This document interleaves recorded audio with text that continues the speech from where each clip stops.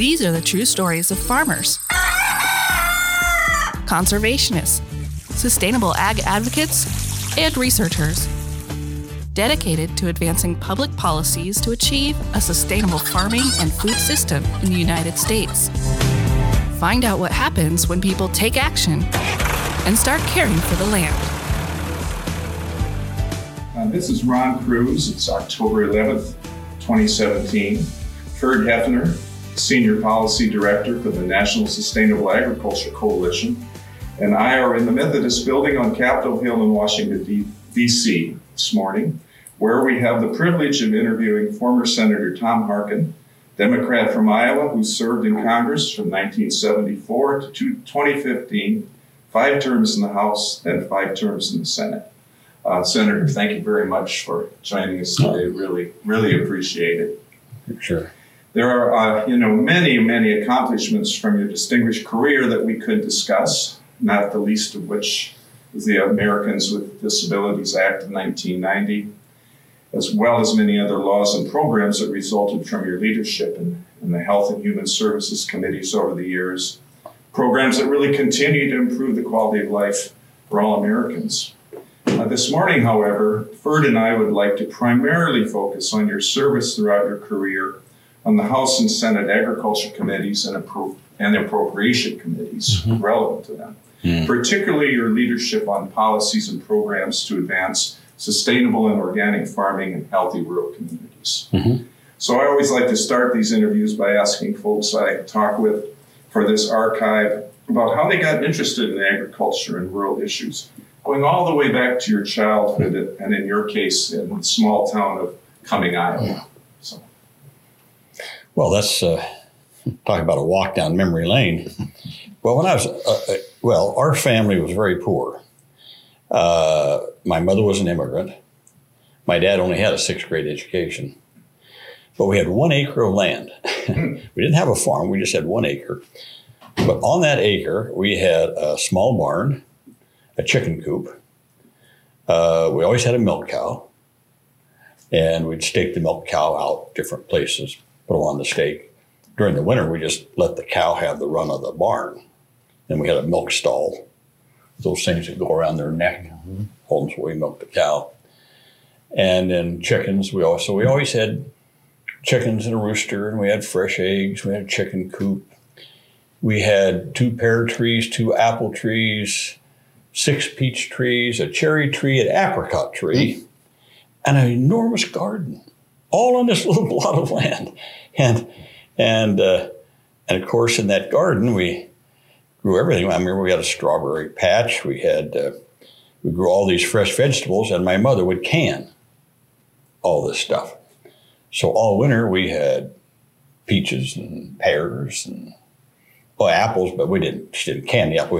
We had a couple, 3 barrels in the basement that we kept the apples in, and then we would butcher. My dad would butcher something every year. In the fall, there'd be something to butcher, a calf or a hog or something like that. And people shake their heads at this these days, but my mother actually canned meat. My mom did too. Oh, is that right? Yeah. People say, how do you do that? You put no, it's in jars, big old mason jars and stuff like that. And I always tell people also, I said, we never waste anything. We ate the hearts, the tongues, the livers, the kidneys, the tripe. We never called it tripe. That was sort of a Southern phrase or something. But my mother, being from the old country, knew all this stuff. So we always ate everything.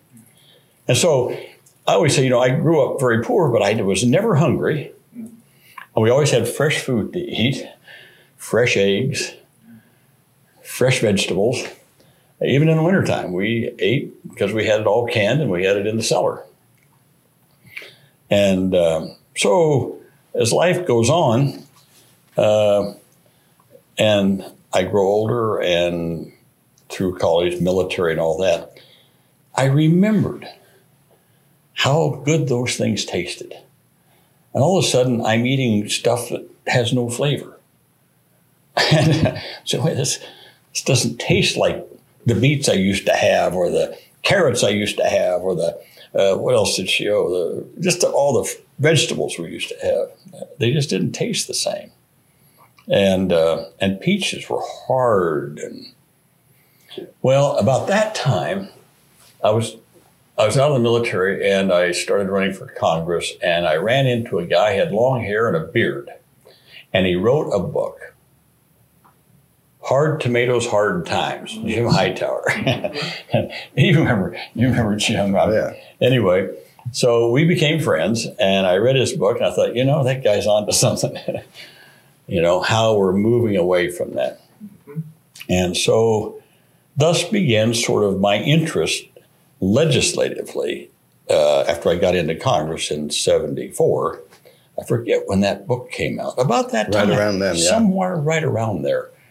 And then, so I got to thinking more about big farms and little farms and how much we were able to do on a small plot of land to feed a family of, 6, well, actually more, 6 kids, 2 adults, 8 people. We basically lived on an acre of land. I mean, well, we bought other stuff too, I'm sure, but we got most of our food there. And it was always fresh. I got on the Ag Committee in 1975 in the House. I got elected. And I got on with a guy from Minnesota by the name of Rick Nolan. Oh, yes. Who in 2017 is back in the House. Back on the Agriculture Back on Committee. the Ag Committee. So Rick Nolan and I, there were others too on the Ag Committee, but we sort of formed a partnership. And he was from Minnesota. And I remember the first thing we tried to do in a farm bill of, 76, 77. 77, yeah. 77 farm bill. Yeah. Okay, so I'd been in one term, reelected, so we're in 77.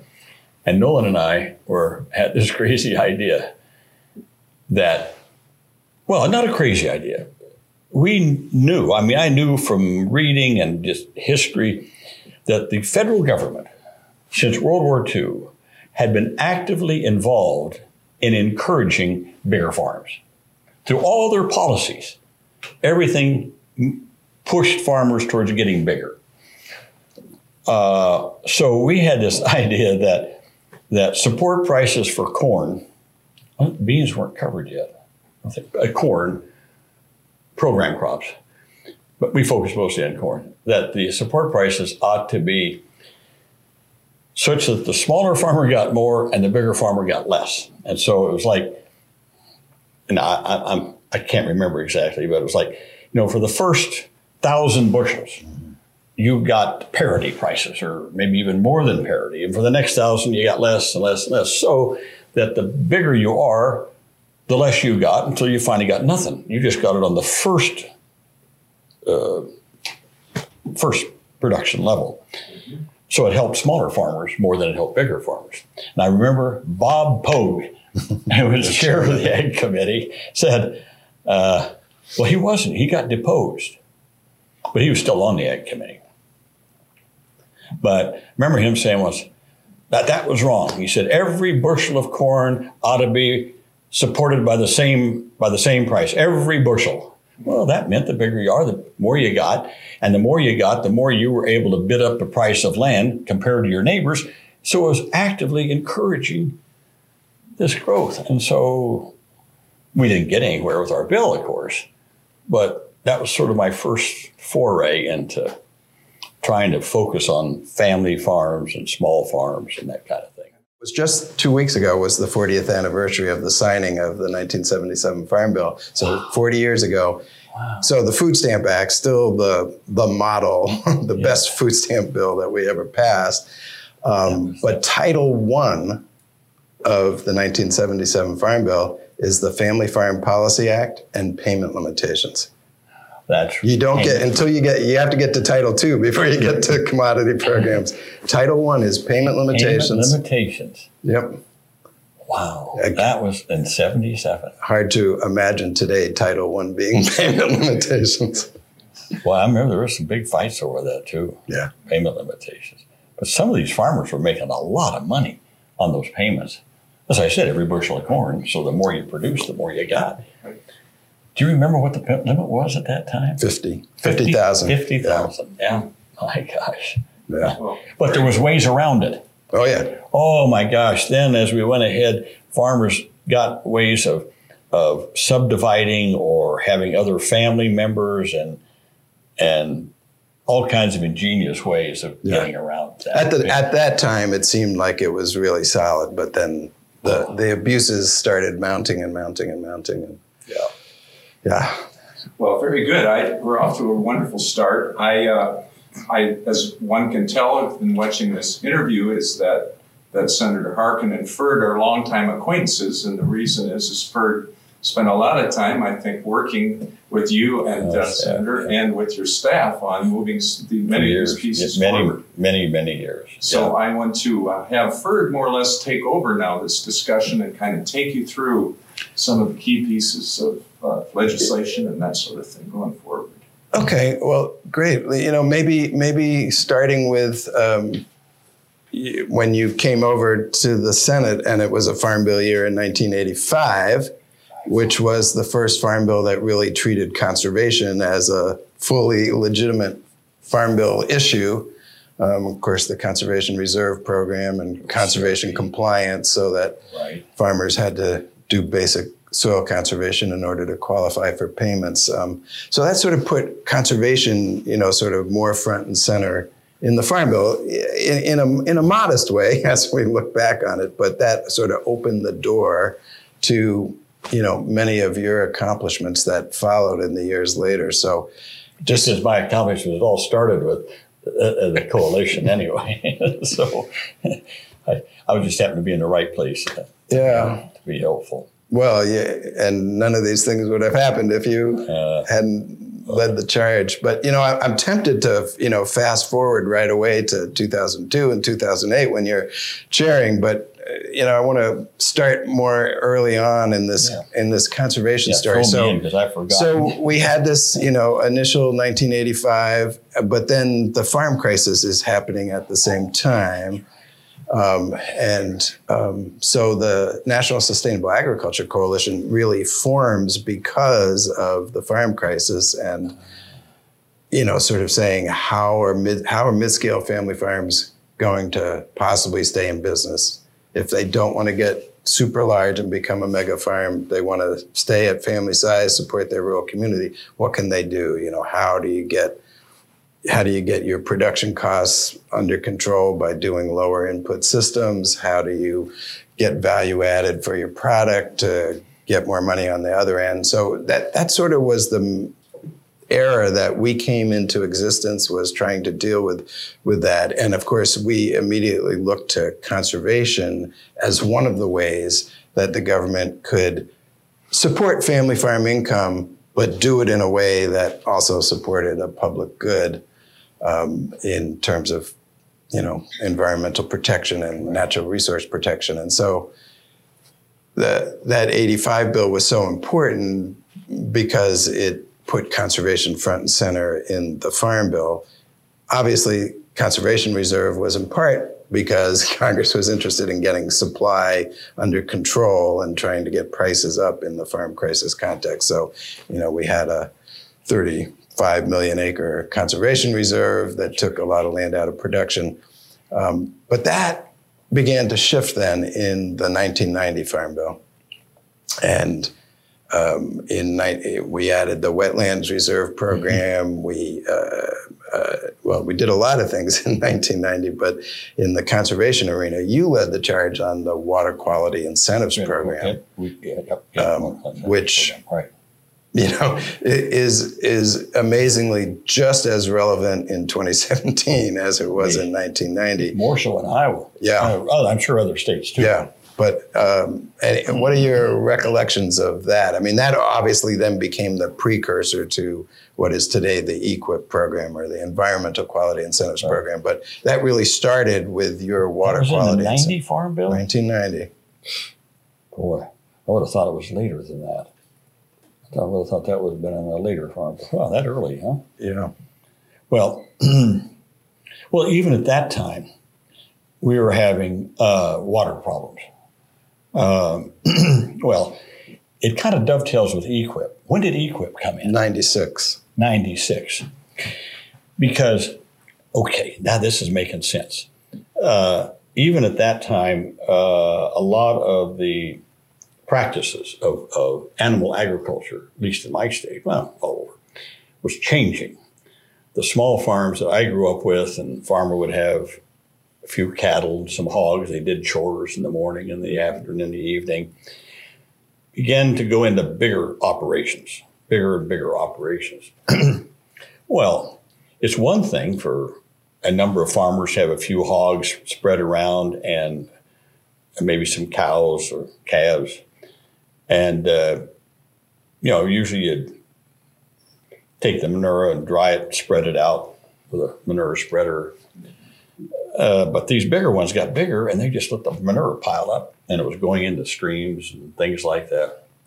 So we're getting a lot of complaints about that. And so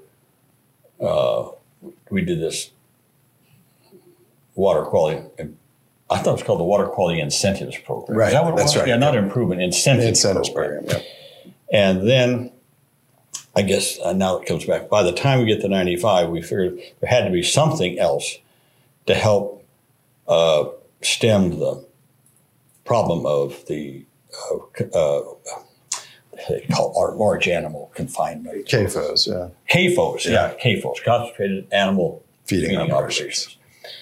Well, I'm getting ahead of myself here, but here's what I remember about that. So we put this together. But then, again, it became a kind of a program where the bigger you are, the more you got. Just the opposite of what we wanted to do. That was very frustrating because we were trying to focus on smaller. And so a lot of these big CAFOs invaded this program. God, they were getting a lot of money, and it enabled them to even get bigger and having even more animal feeding operations. And they were doing a lousy job of putting in pits, ponds and stuff to hold manure. And they were always leaking and breaking down and all that kind of stuff. But they just kept getting more money through the EQIP program. So I after that, I was never much of a fan of the EQIP program, and I kept going after it. But the big farm bureaus and the people like that, and the cattlemen and the pork producers, that was their big deal. That's how I remember it. Right. No, that's right. And an interesting sidelight on that was in the 96 Farm Bill, the really largest CAFOs were prohibited from being part of EQIP. And the reason for that was Bob Dole was running for president in the Iowa caucuses. Oh. And he then offered the amendment to, CAFOs could still qualify, but the really big CAFOs couldn't qualify. But then in the next Farm Bill after that, that got reversed and everybody could qualify. That's what I remember. But thanks to Bob Dole running in the Iowa caucuses, we were able to limit that a little bit in the 1996 so bill. A few years they were limited. Yeah. I don't remember. I just remember the big ones coming in and getting us and just frustrating. But that happened later on. Huh? Yeah. So, continuing the sort of conservation story then, so then your water quality incentive program sort of morphed into the environmental quality incentives program. And the 96 bill, we also had something called the conservation farm option, which never really got taken off the ground. It was in the Farm Bill.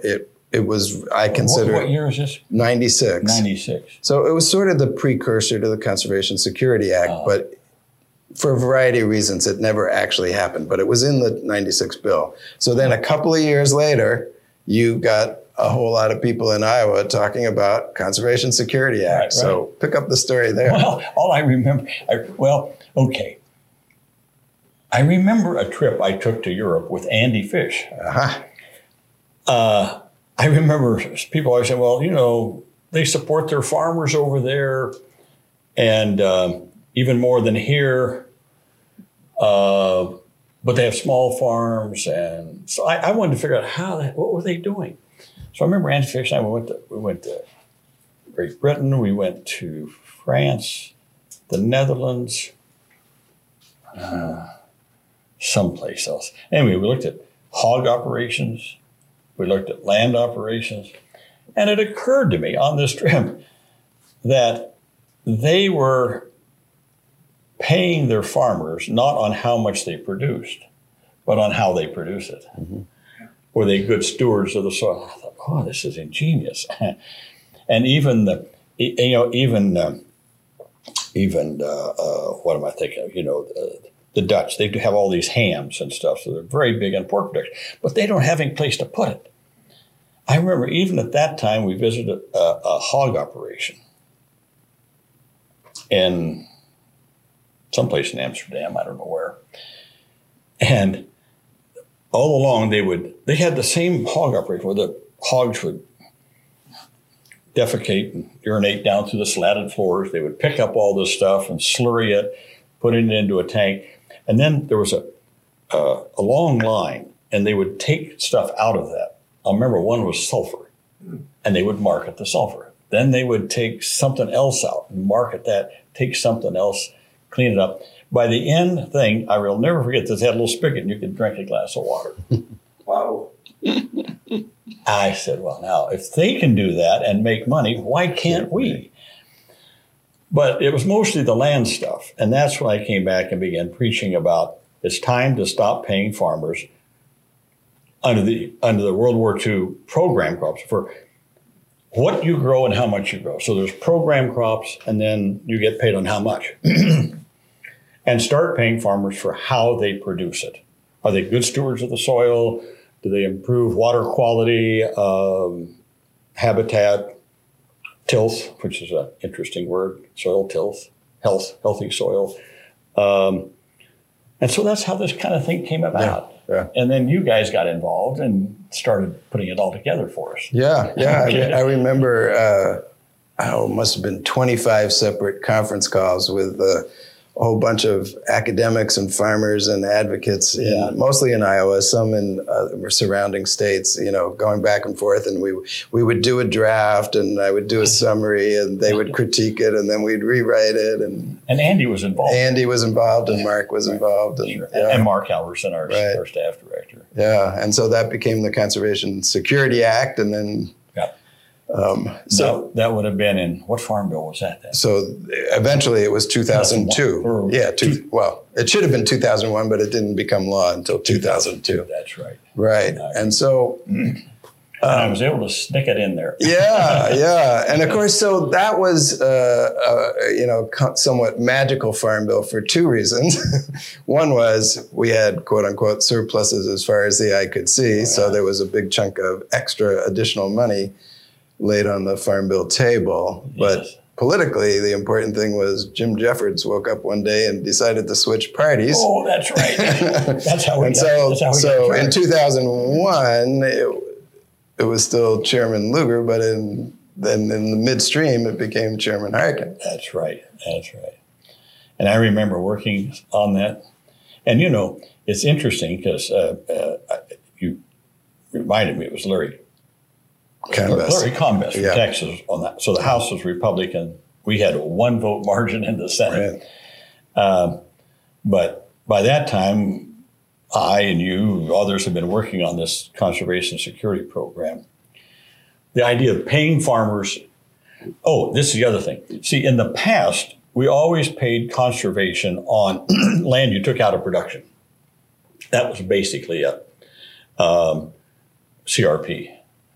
But we knew more and more land was going to be going into production. So how do you incentivize farmers to have conservation practices on, quote, working lands? That was the whole deal. And we had some experiments. I remember, two things I remember. We had done a thing in southwest Iowa where I got some money, probably through appropriations, because I had those two hats. I had appropriations and authorizing. So I got some money, and we set up a rotational grazing operation on CRP land. On CRP. In other words, the idea you couldn't graze on CRP because the cows would mess it all up and tear up the soil, and crap would run down, and so they forbid that. So we had this experiment in Southwest Iowa. I remember visiting it a few times where you do rotational. Now, you did have to put up some fencing, and it required a little bit of extra labor because you had to go out and move the fences around and stuff. But out of that, we learned that you could actually do rotational grazing on CRP land and still protect the soil and the cover crop and stuff like that. So that was the idea, was how do you get farmers to do conservation practices on working lands, minimum tillage, for example, stopping moldboard plowing in the fall. All the time I was a kid growing up, farmers go out there and they just wasted so much money, but they thought it looked pretty. Moldboard, turn that dirt over in the fall.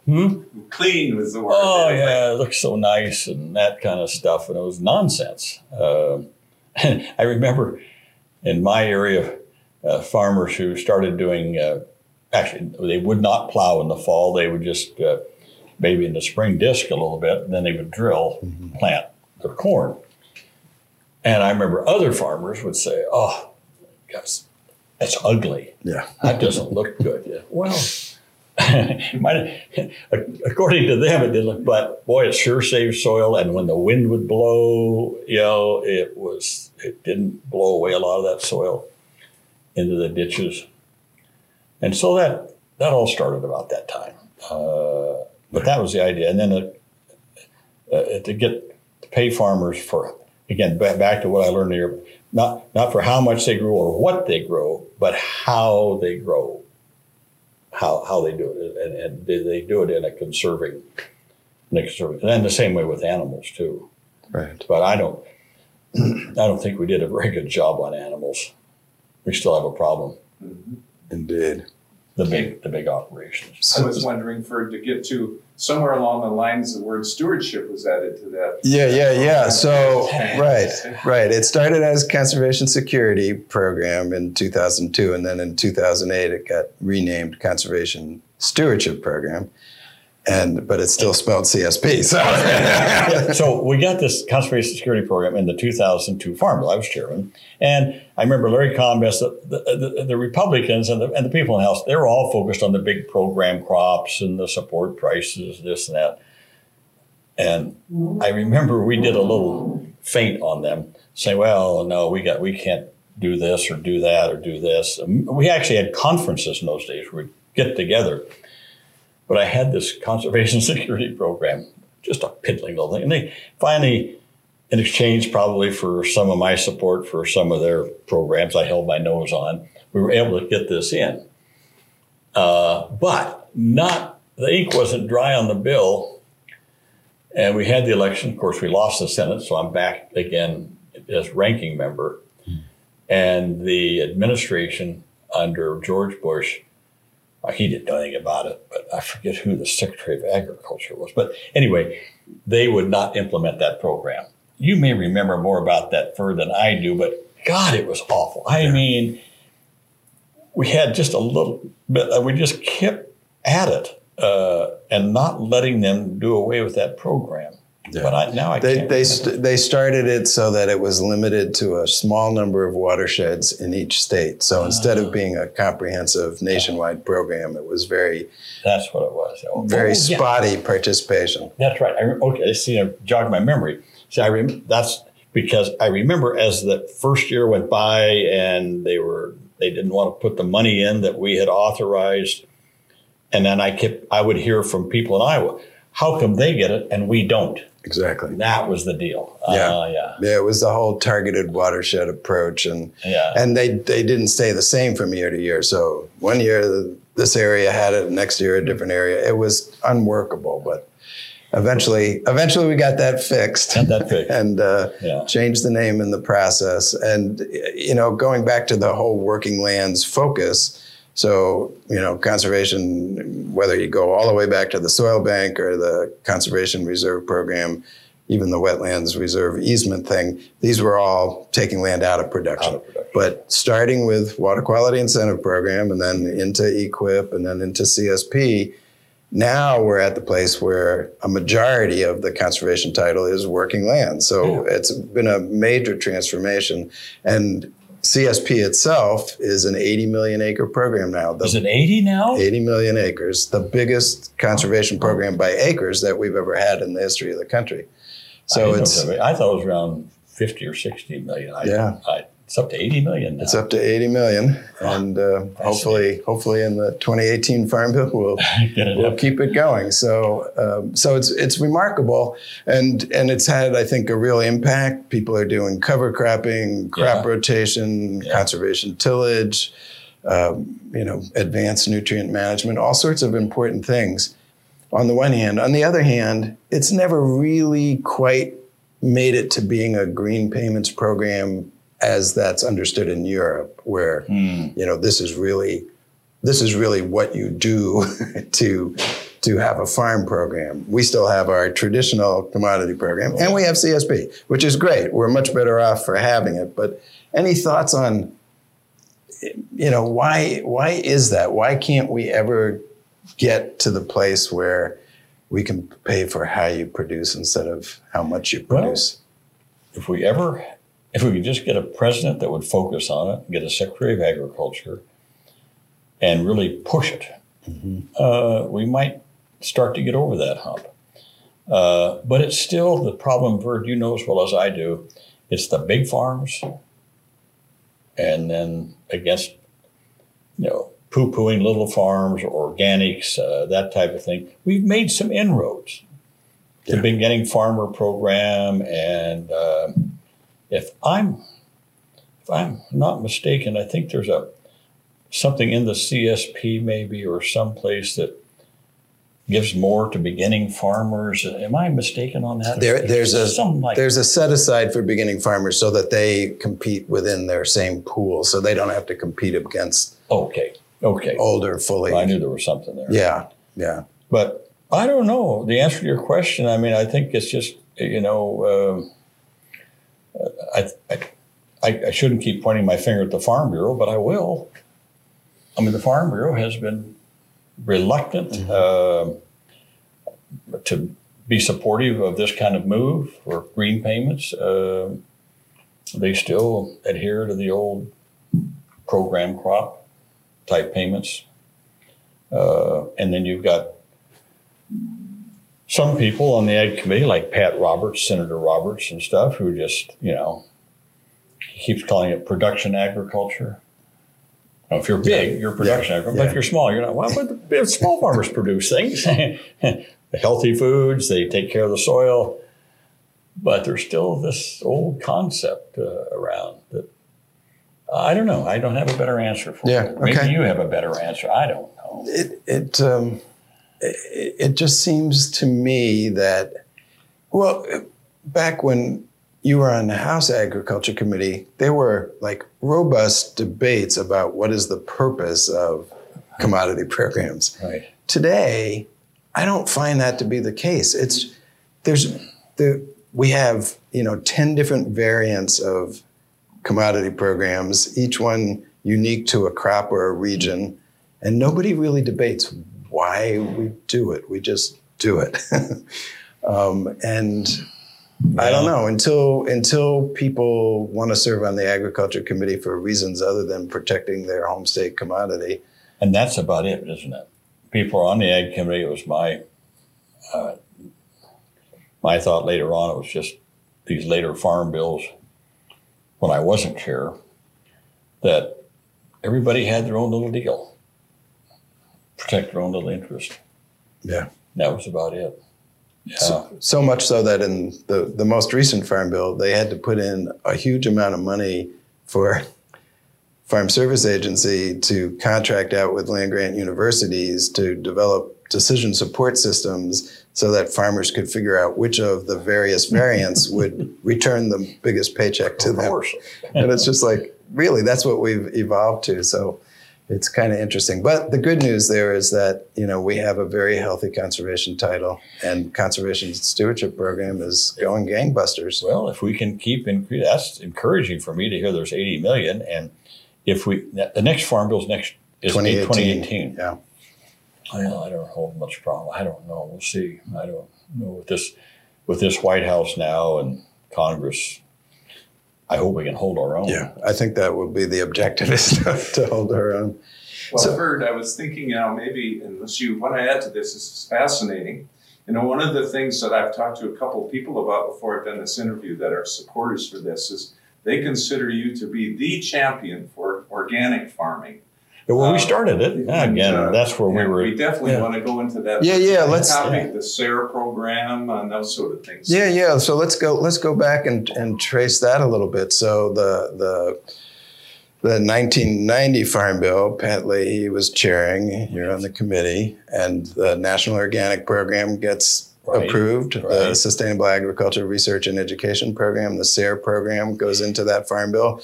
The first time USDA has really set aside money to do sustainable ag research, so that's really the starting point. But then later on, when you're chairman in 2002, we get organic certification cost share.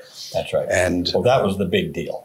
And the organic research program. So those were really big deals. Now, correct me if I'm wrong, but I remember a lot of my friends in Iowa wanted to be organic farmers.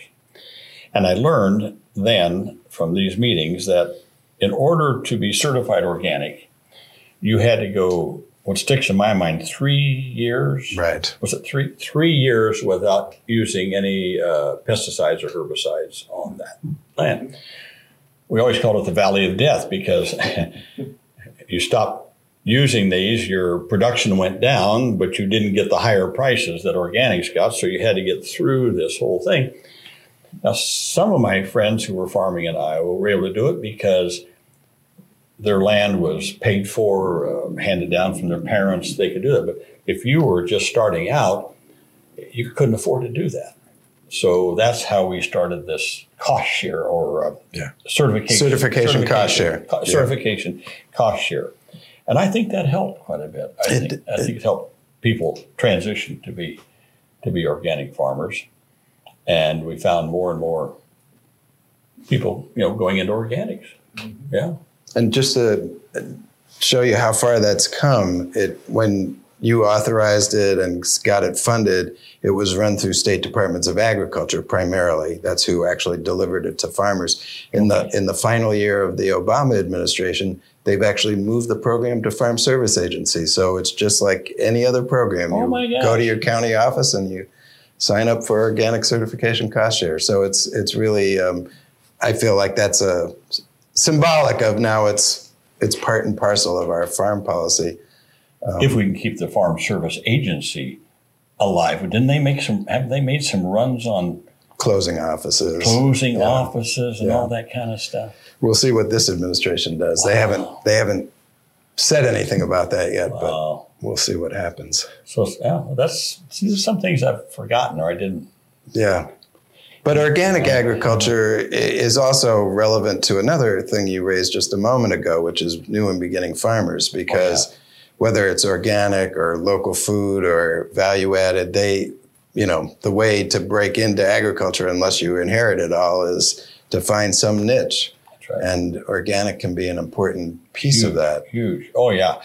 I know numbers of farmers in Iowa that started out with a small plot of land. They were organic, or they later farmers markets too. So they did organics, they did farmers markets. And it was usually the case where the husband and wife, both probably, worked someplace. But they had enough time left to farm a small plot and grow some organic crops. And they got big money for it. For that little production. And they were then able to accumulate some capital and expand their operation. And I think I know a few of them that did organics, but then they did non-organics on some other land. But they always kept the organic thing going. So there's some split personalities on this. I in my state anyway, I know on this. Yeah, and I think that's actually increasingly common, I think, because some of the more conventional farmers out there are saying, well, commodity prices aren't very good right now. Maybe we should try this. So I think you're seeing more people doing that. This is probably the wrong time, but just jogging my memory. I remember having a hearing once. What farm bill was it? Well, I don't know. But maybe it wasn't even I had a hearing once. I was in the Senate. I'm chair of the committee. And we had a hearing. And it had to do with how much land did you need in order to be, to make a living. Mm-hmm. And so I sandbagged it. This is where I had Maria Roseman, Ron and Maria, but I had Maria there, and she was my last witness. And then we had the Farm Bureau and the corn growers and the soybean association. We had all these people lined up talking about, small farms can't make it. You got a lot of land and blah, blah, blah. And organics won't. Anyway, we went down the list. So I had Maria there. They have a farm in western Iowa. Mm-hmm. I think it's about a section. So I don't know, maybe it's 500 acres, 600 acres, something like that. They had switched to all organics, not only in their crops, but in their livestock also. And so I asked her about how much land they had. And I think it's around. Yeah, I think close. They're about a section, yeah. About a section, about 500 acres, 600 acres, 640 acres being a section. And some of it was pasture land. And so I asked her about her operation and organics and what they were doing. And on that fairly small plot of land, which would have been big in my childhood, they raised a family, sent their kids to college. One of their sons was back in the farming operation with them, and they were doing quite well. And so I'll never forget that hearing. Yeah, maybe you were there for it. It was just wonderful. Maria played the great straight person in saying, no, you don't need 2,000 acres of land. You don't need all that stuff. If you do it right and you focus on it, you can make a good living. And now they had, I think, one of their kids back in the operation with them, which I think is still true today. Yeah. Wonderful. Yeah, that's terrific. So another topic we should touch on is in the 2008 Farm Bill, your energy title. First time. Yeah. First time we put energy in there and you know what? I got help from Dick Lugar on that. Yes. I remember Lugar was very helpful on that. In the 2008 Farm Bill, we focused on a couple of things. One was was that the REAP program? REAP, yep, Rural Energy for America program. Rural Energy Assistance Program. One of the aspects was geared towards, now you have to help me out, like community-based or community-based, town-based, area-based type energy production. Mm-hmm. The other one was focused on individual farmers. Right. Where they could get some money and loans maybe. Loans and or grants. Loans and grants to put in their own energy systems. So that was the two thing. And one of the first I remember of that was that I saw in my state was in, I think the name of the town, that's near Scranton. I'm sorry, I lost the name of the town. Anyway, the community had applied and got some money, and I think they put 4 or 5 wind generators up, something like that, for the community. It was like a godsend. Yeah. And so they got community-based. And then we started finding individual farmers who were doing mostly wind in Iowa. Mm-hmm. That was mostly wind energy. And cutting their costs down, even though we didn't have reverse net metering. We didn't have net metering. But even with the grants and the loans, the farmer could put up and they could, it wasn't just generating electricity, it was also saving energy. So they could do insulation or double pane windows. Mm-hmm. I remember one operation, he insulated his not a barn, like a shed, like a thing where he kept his livestock in the wintertime and stuff like that. So he had done all this stuff, and he put in double pane windows facing the south. Saved him a ton of money in heating the darn place during the winter. Yeah. So I remember. That's right, the energy. And how's that doing today? It's still alive. You know, it needs to be renewed every farm bill. That's an ongoing topic that many of the more innovative programs like value-added producer grants and parts of the energy title and the local food and farmers market program, they're funded through the farm bill, but every farm bill you have to come back and find new money for them. They're not permanent like commodity programs or food stamps or crop insurance subsidies are. Not mandatory. They're mandatory, but they're not permanent mandatory. So every farm bill you have to find a way to pay for them. They just extend it for the life of the farm bill. Yeah, so we're back in that position now. So that's another one I did want to mention is the REAP program still working though? REAP is working, and that thankfully now is the only energy title program that has permanent mandatory funding. So it's in a good spot. Oh, that's nice. Yeah, that's really good. But the Farmers Market Promotion Program is another one that you championed back in the 2002 bill. That's still alive. It's now called the Farmers Market and Local Food Promotion Program. And local food. So yeah, that got added in the 2014 Farm Bill through Debbie Stabenow's work. But it's still basically the same program. Actually, that's one of the best things we ever did. It really is. I'm saying you too, and the Sustainable Ag Coalition. Was that farmers market promotion program. Yep. My gosh. I mean, there's farmers markets all over the place now. Yeah. All these small towns. And my wife, just this morning before I came in for this, my wife went to a farmers market in a local library in Alexandria, Virginia. I mean, just things like that. And people come there and buy a lot of stuff. So. And again, it's a really important opportunity for newer and beginning farmers. Oh, yeah. To break in, to have a market that's a high value market. You know, and then if they can get started, they can go on and have a wholesale part of their business or sell to institutions. But the farmers market's often that first step, or community supported agriculture, which that program also supports. I gotta get rid of a gripe here that I have. We love going to farmers markets. We'll buy whatever we can during the season at farmers markets in Iowa, huge one in Des Moines. But you know what I found? More and more of these big farmer markets, people are coming in and they go to some local wholesaler and they buy it and they bring it there. And you can tell who they are. I just don't buy stuff from them. I'm sorry. I'll buy stuff from people that actually are growing it and you get to know them. But it's just a gripe I have. It's gotten even more extreme now because now you can go into big supermarket chains and above the produce section it says farmers market. Oh, no.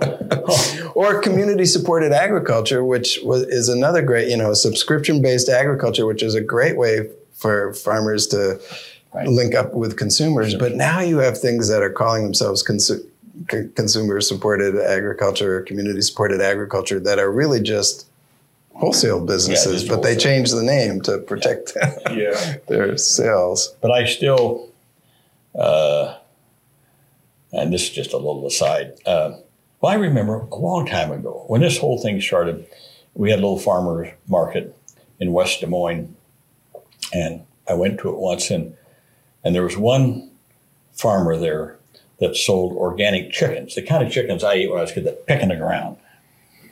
And so the first time I bought one there, he sold them whole and you just cut them up. It was easy. Or bake them. They're just delicious. And then he also sold eggs. The difference in those eggs compared to what you'd buy at Safeway or whatever was just amazing. The color, the flavor. And so I remember going there and, we were we'd buy a chicken and we'd buy some eggs. Never a big deal. As the years rolled by, the lines got longer and longer. And if you weren't there, at 7 a.m. in the morning, you missed. Yeah. Because people started getting onto it. Now, this was over a few years period of time. So people got onto it, and it became, I'll never forget just that one small farmer out west of Des Moines doing that. Well, you know, it made me think too, Ferd, Senator, about all your work on health and linking, like, even the ability of people on food stamps to be able to get food at the farmers markets. That's right. That's the other thing. Oh gosh, I forget when we did that. But you go to farmers markets now, and you can, and they'll have the sign, we accept the WIC. It's called something else now. It's called not food stamps. SNAP. Yeah. We accept SNAP vouchers. Yeah, and then there's also the WIC Farmers Market Nutrition Program. So both of those are, really, just an accepted part of the program now. That's amazing. Yeah, really linking the fact that we can get this good food now and how it can support the health of people all over the country is something you were able to bring together. I thought that was an achievement in itself. In fact, I was just listening to a radio report driving in before this interview this morning.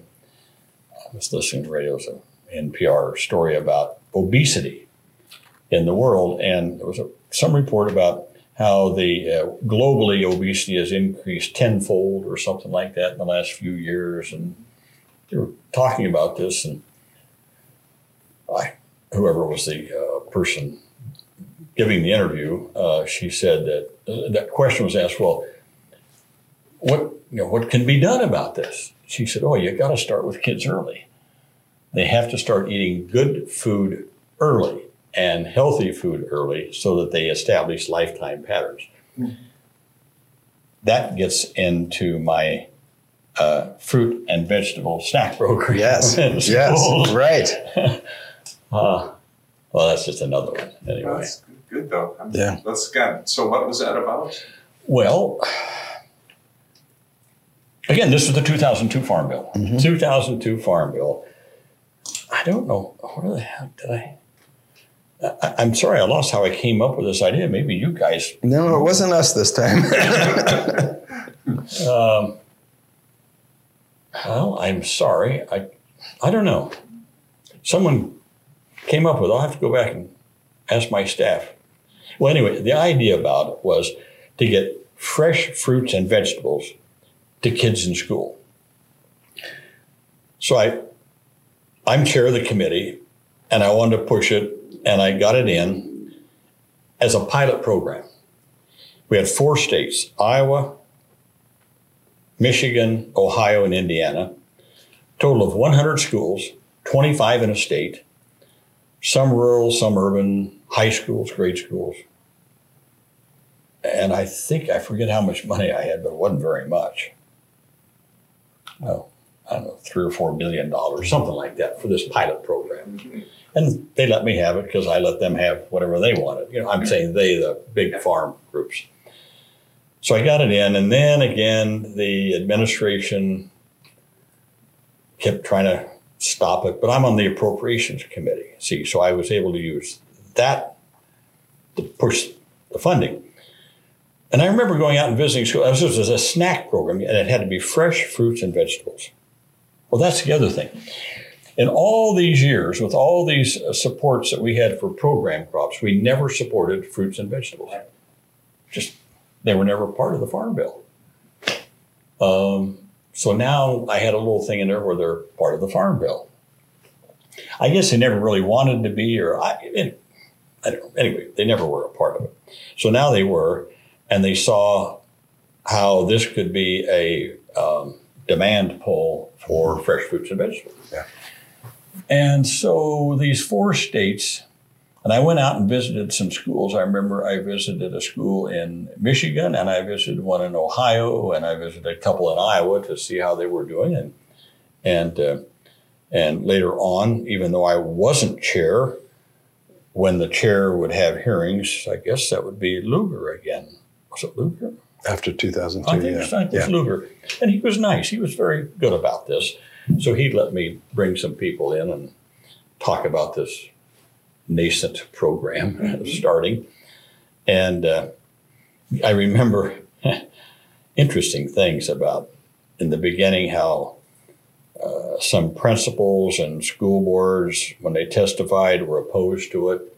Kids would make a mess and they'd throw stuff all over and all that kind. And we stipulated that it should not be in the lunchroom.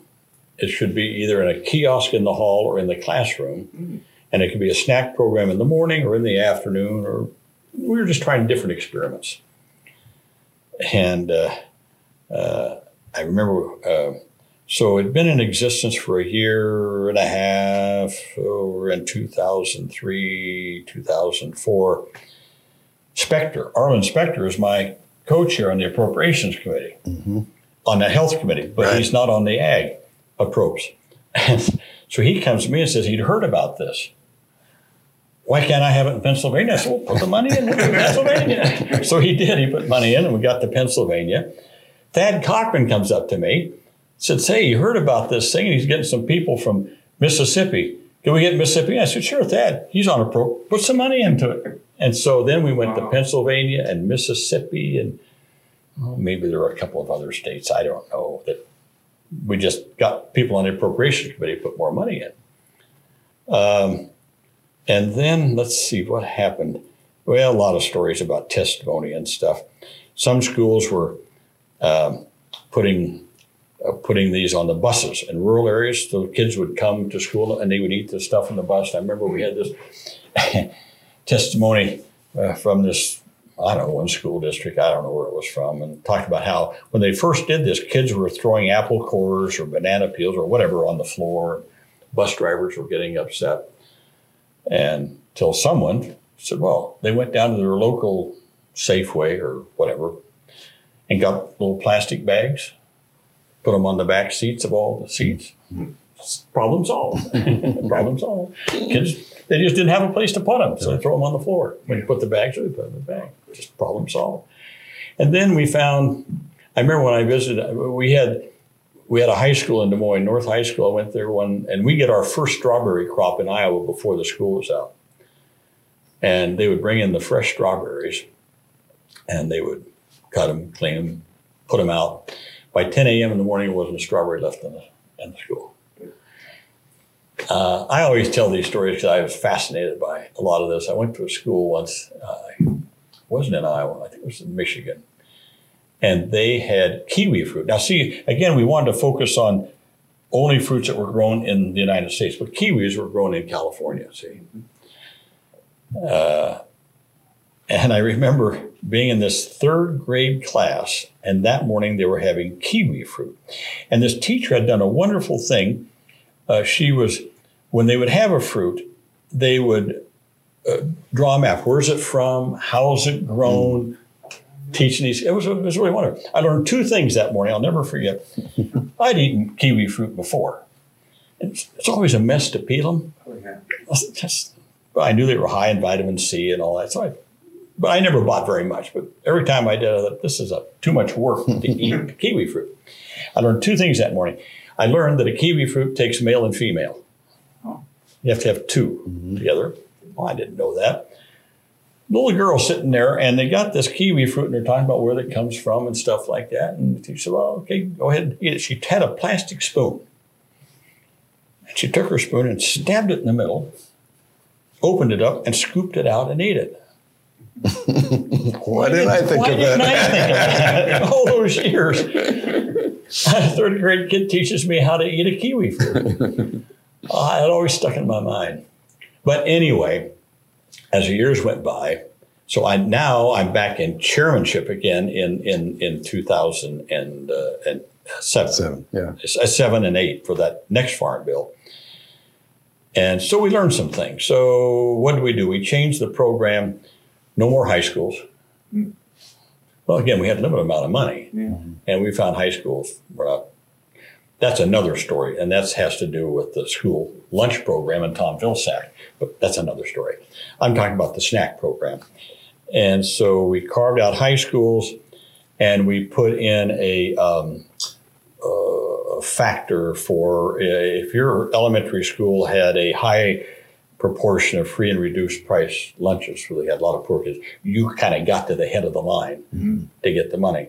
So we got a lot of these into the food desert areas in cities and things.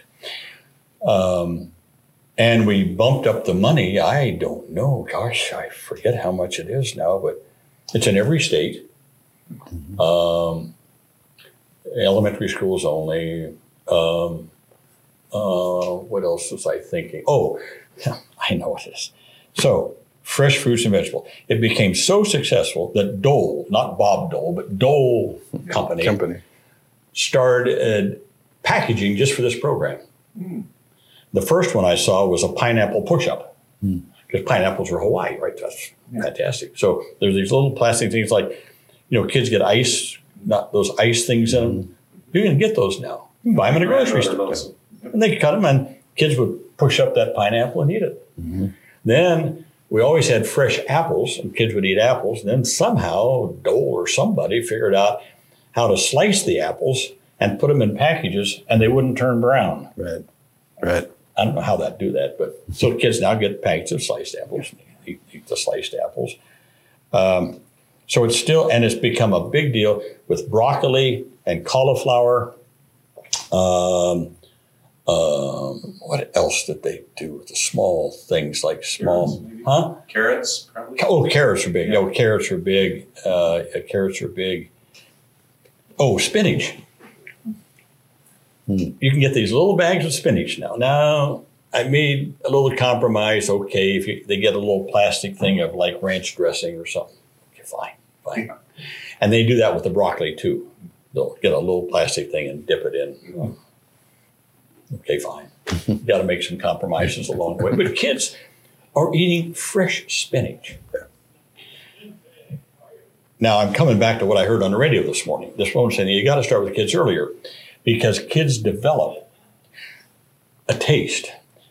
And I learned this later on my health committee, that when you're young and before you smoked and drank and did all the things and eating Kentucky Fried Chicken and all that junk food, that when you're young, you taste things differently than as an adult.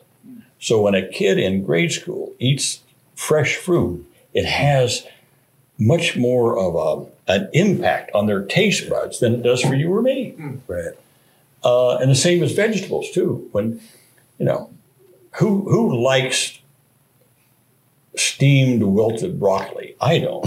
But broccoli that's crisp and fresh, kids will eat that stuff. Yeah.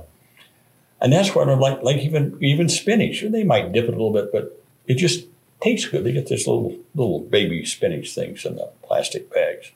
So my idea was, if you get kids eating this and liking it, they'll tell their parents, and their parents will buy more of it. And we had hearings on this, and I never had any real hard data, but mostly anecdotal about parents now buying stuff because their kids say, I want to eat that at home. Now, here's the last I'm going to go off on this long tirade, because this was a really favorite program of mine. When we initially got this through, I had to make a compromise. I didn't like it, but we allowed dried fruit. When I became chairman again in 2008, I took that out. We got rid of it because that's just concentrated sugar. Well, I remember Debbie Stabenow having me up in Michigan, and who else was it? Michigan and New Jersey. Cranberries. They want these dried cranberries that are just soaked with sugar. And so I met with up there some of their cranberry people. Well, they wanted grape juice into the thing too. That's not. We don't have orange juice. We don't have grape juice. We don't have it. That's just concentrated sugar. So I had to meet with all of her cranberry people and her grape people. And I said, Debbie, look how much sugar is in there. I got in front of them. I said, Debbie, look, we can't do this. And by that, Debbie I can say this is historical. When Debbie came, she was quite large. She went on this tremendous diet program and reduced. So I hit her at the right time and said, look, blame me. Tell all those people that you're for them, but Harkin's the chair and he refuses it. And he's got the votes. And they just blame me. So she did. So she blamed me for it. And so we got the dried, and then George Miller from California, my dear friend, he was always on my rear end about getting the dried fruit back in, but we were able to keep it out. And then the nut people wanted in. And there are certain nuts that are healthy. Walnuts, almonds, pistachios are tree nuts are good. But I told them, no, you're not. This is fresh fruit and vegetable. Well, these are healthy, and I got that. But as soon as we open the door to you, the peanut people are right behind you. Because the peanut people wanted in.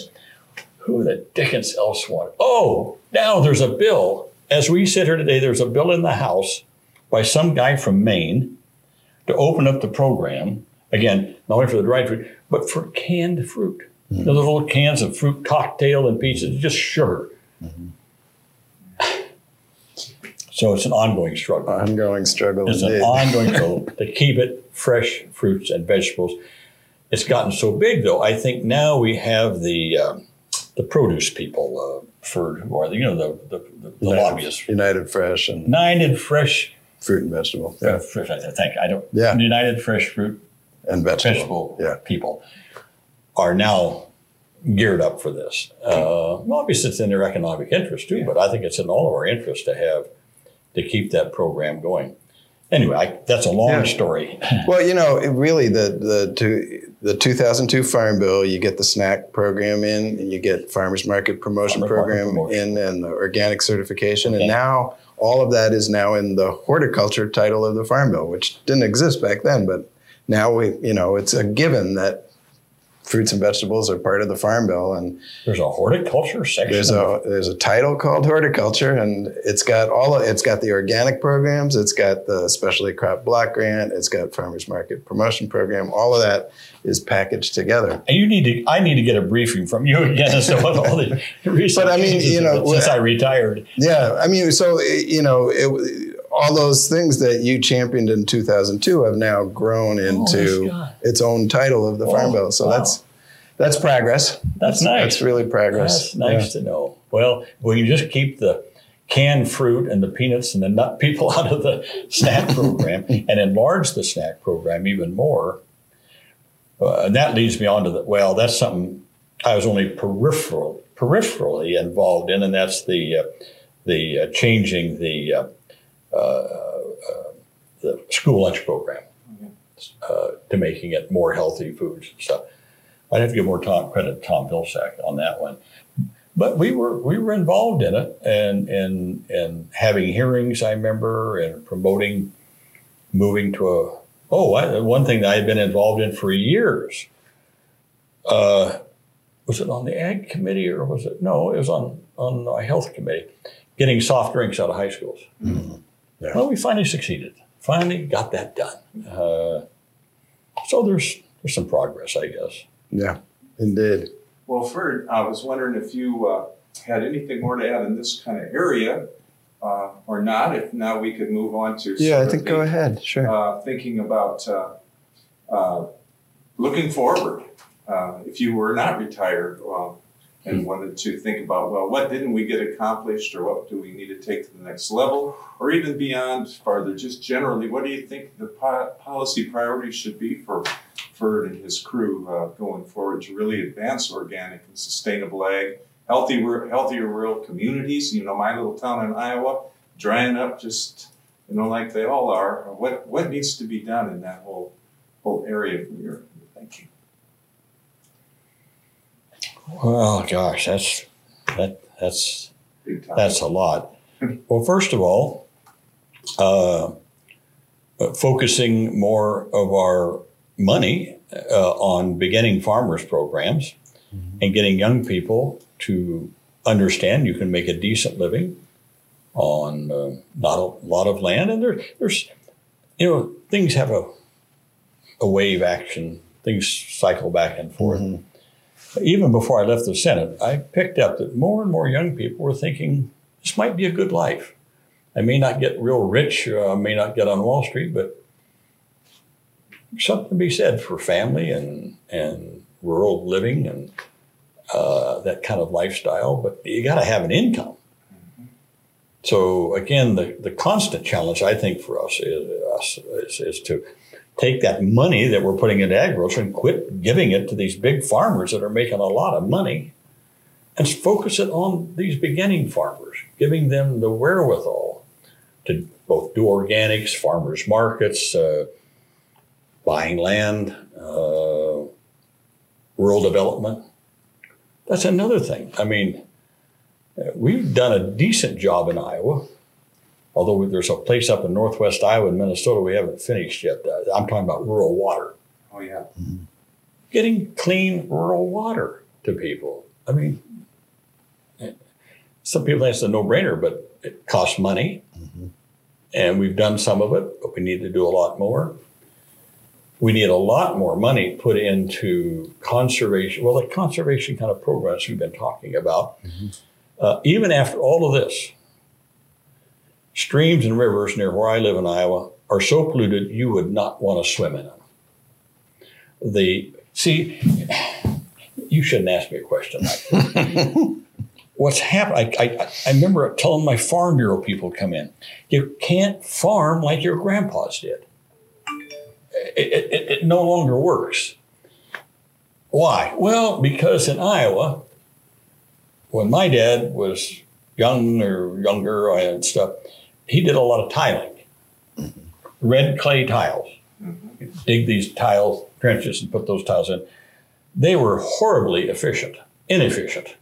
But they leaked. You didn't cement them together, you just laid them down and they leaked, but they did a pretty good job. Well, and that took a lot of work and a lot of time, so you had to be in an area where you could get a really good return to put the tile in. Well, what happened? They came up with these tiling machines that just go right through a farm, and they got this plastic pipe with the holes in it, and they can lay tile like you can't believe. So we've tiled land in Iowa that was not really tiled before, or if it was tiled, those tiles all filled in and stuff, and they put this new stuff in. My God, it rains now, and it gets into that stuff, and it shoots right into the ditches, shoots into the streams. And what's it taking with it? All the nitrogen, all the phosphorus, all that stuff that farmers continue to put on their land, or from the CAFOs, the big hog operations and stuff. They say, well, we put them in ponds and stuff. Yeah, right. I mean, yes, but they all leak. We all know that they leak. And so we find the city of Des Moines now spending lots of money taking the pollutants out of the water just to drink. Well, if you want young people to stay in these small towns and stuff, they got to have clean water. They need health care. They need education services. And they'd like to have some recreation areas. The Raccoon River near where I live, when I was a kid, we would swam in it. We fished. We ate the fish out of it. It was, you wouldn't do that. I don't think there are any fish left in it. It's so damn polluted. And you wouldn't swim in it. But so focus on those kinds of things. And you'll find young people saying, hey, this is something. Yeah. But we need schools, health care, extension services, community health centers that can reach out to small communities. I've been involved with community health centers in Iowa and getting money for building community. We built one in up near northwest Iowa. Anyway, we got one started, and then I got some money for a mobile office, a mobile community health, so that would go out to all these small towns and stuff. And it had a dental service in it. Not a dentist, but someone who would check their teeth and say, you need to go to a dentist, and here's what you need to do. They would do blood work up there, but they would take blood samples and they would take care of it. They would do things for babies, expectant mothers, just on this mobile office. It was a huge success. And guess, we lost it. We lost it when Katrina hit. And the people down there wanted it. So it went down to Louisiana, and we haven't seen it since. But just things like that. But it costs money.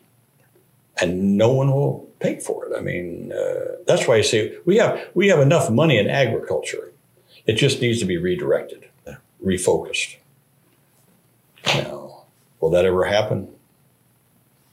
Bit by bit, piece by piece, I hope so. Yeah, Oh, excuse me, Ferd. I just thought of something else. Okay. We have a group of people in Iowa. This is down the Mahesh Yogi in Fairfield, Iowa. Now, they have built a lot of greenhouses, and they're growing vegetables in the middle of the winter. They're heating them, and they're, what do they call them, tunnels? Hoop houses or high tunnels. Hoop houses or something like that, right? Mm-hmm. Yeah. And so they heat them, but that costs money. They're using natural gas, some solar.